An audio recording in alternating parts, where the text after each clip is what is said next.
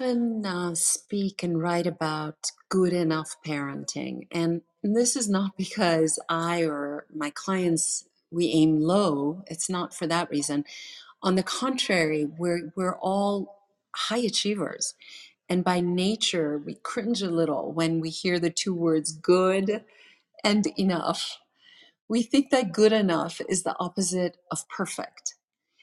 And listen, show me a high achiever who's not aiming for perfection, and I will show you a wolf in sheep's clothing.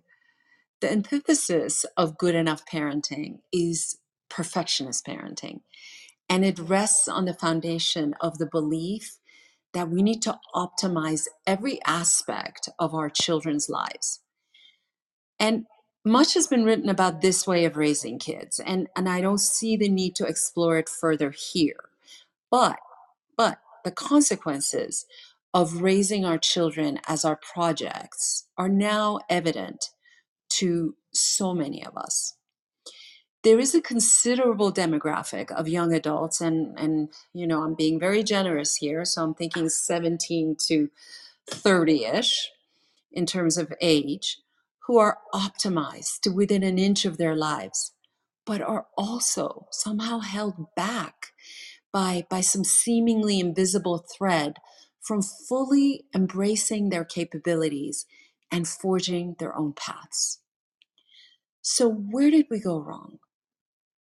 First, let me say this: we didn't do anything wrong.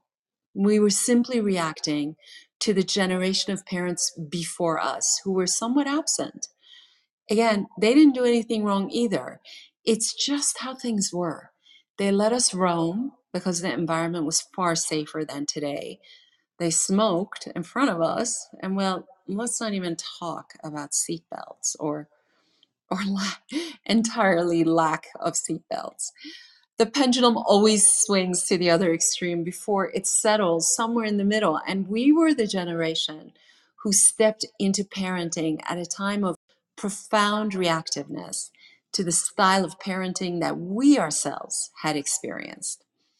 So, as a professional life coach to young adults, my goal in this article is twofold. One is to help any parent out there who is still stuck in blaming themselves for their child's reluctance to engage with life wholeheartedly, to let go of the blame and shame.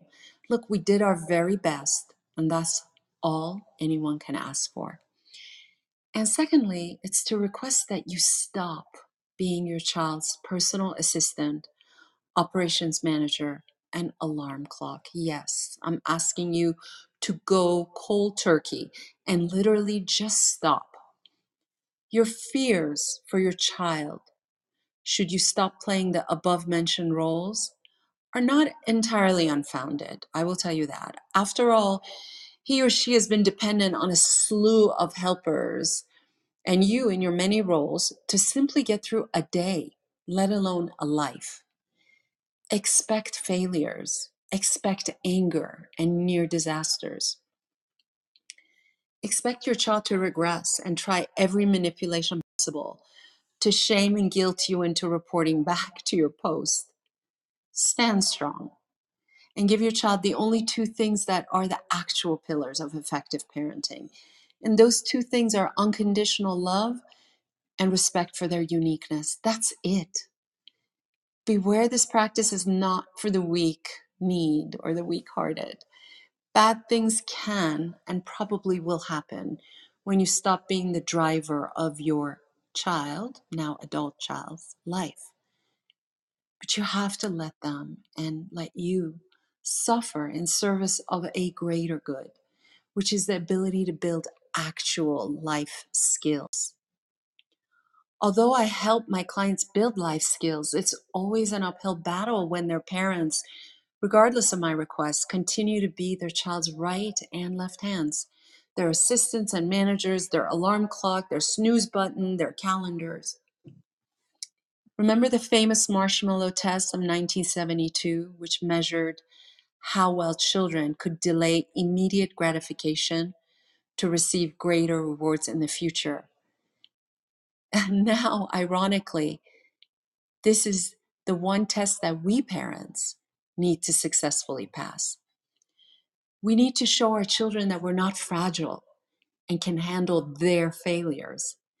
In doing so, we model actual resilience and confidence and show them the only path forward, which is the ability to believe they are anti-fragile and can handle failure without falling apart.